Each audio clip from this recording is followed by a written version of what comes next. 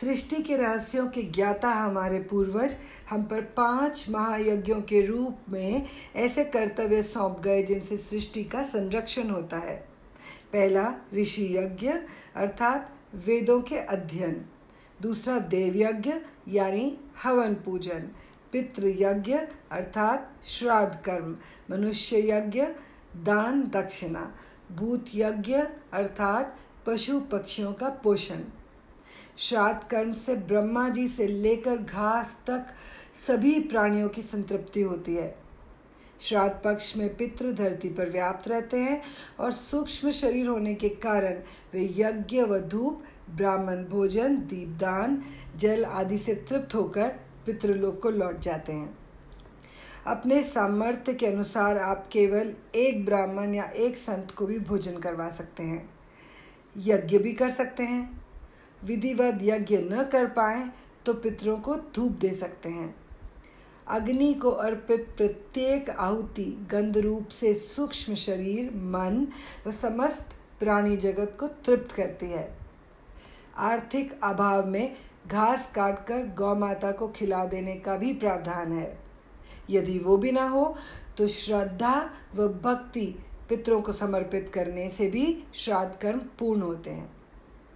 माना गया है कि एक कलश जल में भी पितरों के कई कुटुंब समा जाते हैं।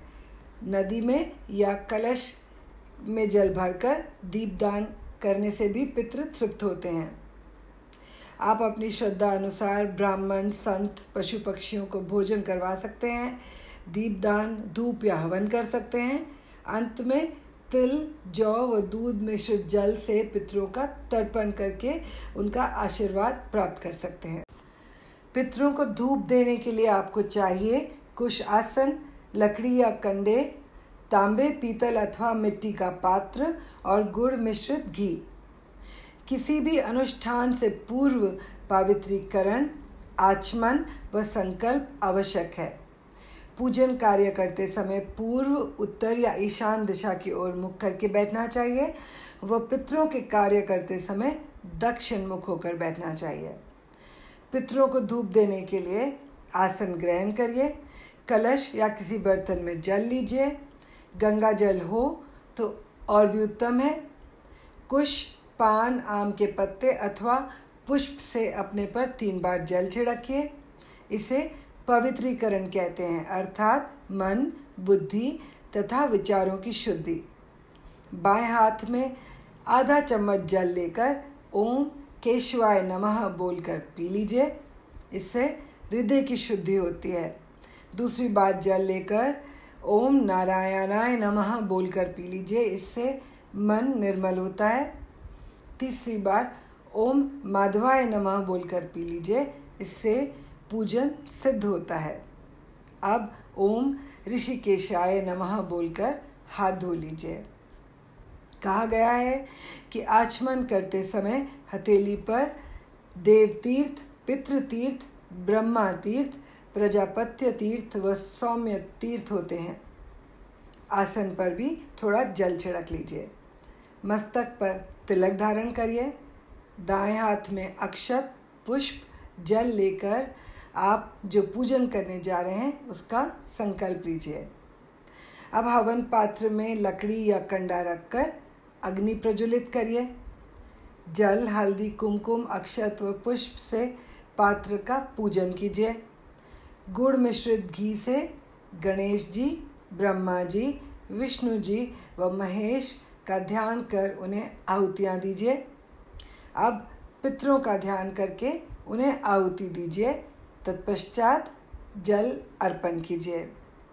भारत विभाजन के समय व लगभग 1400 वर्षों से आज तक धर्म के नाम पर मार दिए गए करोड़ों हिंदुओं की आत्म शांति के लिए अयोध्या फाउंडेशन के आह्वान पर 15 अगस्त 2020 को देश विदेश के लाखों हिंदुओं ने सर्वपितृ अमावस पर सामूहिक श्राद्ध व तर्पण के संकल्प लिए। वैश्विक महामारी के कारण सामूहिक तर्पण गया जी में नहीं हो पा रहे हैं, लेकिन हम समस्त सनातन परिवार मिलकर उन करोड़ों पूर्वजों के लिए अपने अपने निवास स्थान पर स्वयं तर्पण कर्म करेंगे।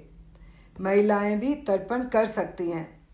सर्वप्रथम पूर्वमुख होकर आसन ग्रहण करें, पवित्रीकरण, आचमन और संकल्प लें। मस्तक पर तिलक धारण करें।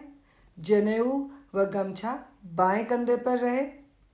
तर्पण के लिए एक बड़ी परात में जल और यदि हो सके तो गंगा जल, थोड़ा दूध, काले सफ़ेद तिल, पुष्प डाल लीजिए। सर्वप्रथम 29 देवों व 10 ऋषियों को हम तर्पण देंगे। दोनों हाथों के अग्रभाग से 39 बार एक एक अंजलि तिल दूध मिश्रित जल लेकर हम दूसरे पात्र में गिराएंगे।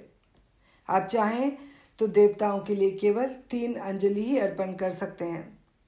इसके बाद दिव्य मनुष्यों के लिए उत्तर मुख होकर 7 बार 2-2 अंजलि जल कनिष्ठिका के मूल भाग यानी दोनों हाथों के बीच से अर्पण करेंगे। इसके पश्चात दक्षिण मुख होकर हुतात्म हुए समस्त हिंदू पितृगणों के लिए कश्यप गोत्र का उच्चारण करके हम अंजलि से जल देंगे। कुशा को अंगूठे और तर्जनी के बीच में रखेंगे। अंगूठे और तर्जनी के मध्य भाग से 3 अंजलि तिल मिश्रित जल महिलाओं को तस्यै स्वधा नमः कहकर अर्पित करेंगे। बच्चों व पुरुषों के लिए तस्मै स्वधा नमः कहकर 3-3 अंजलि जल देंगे। ये तर्पण कर्म हम श्री नारायण के चरणों में समर्पित करेंगे। धर्म की सदा जय हो। वंदे मातरम। हर हर महादेव।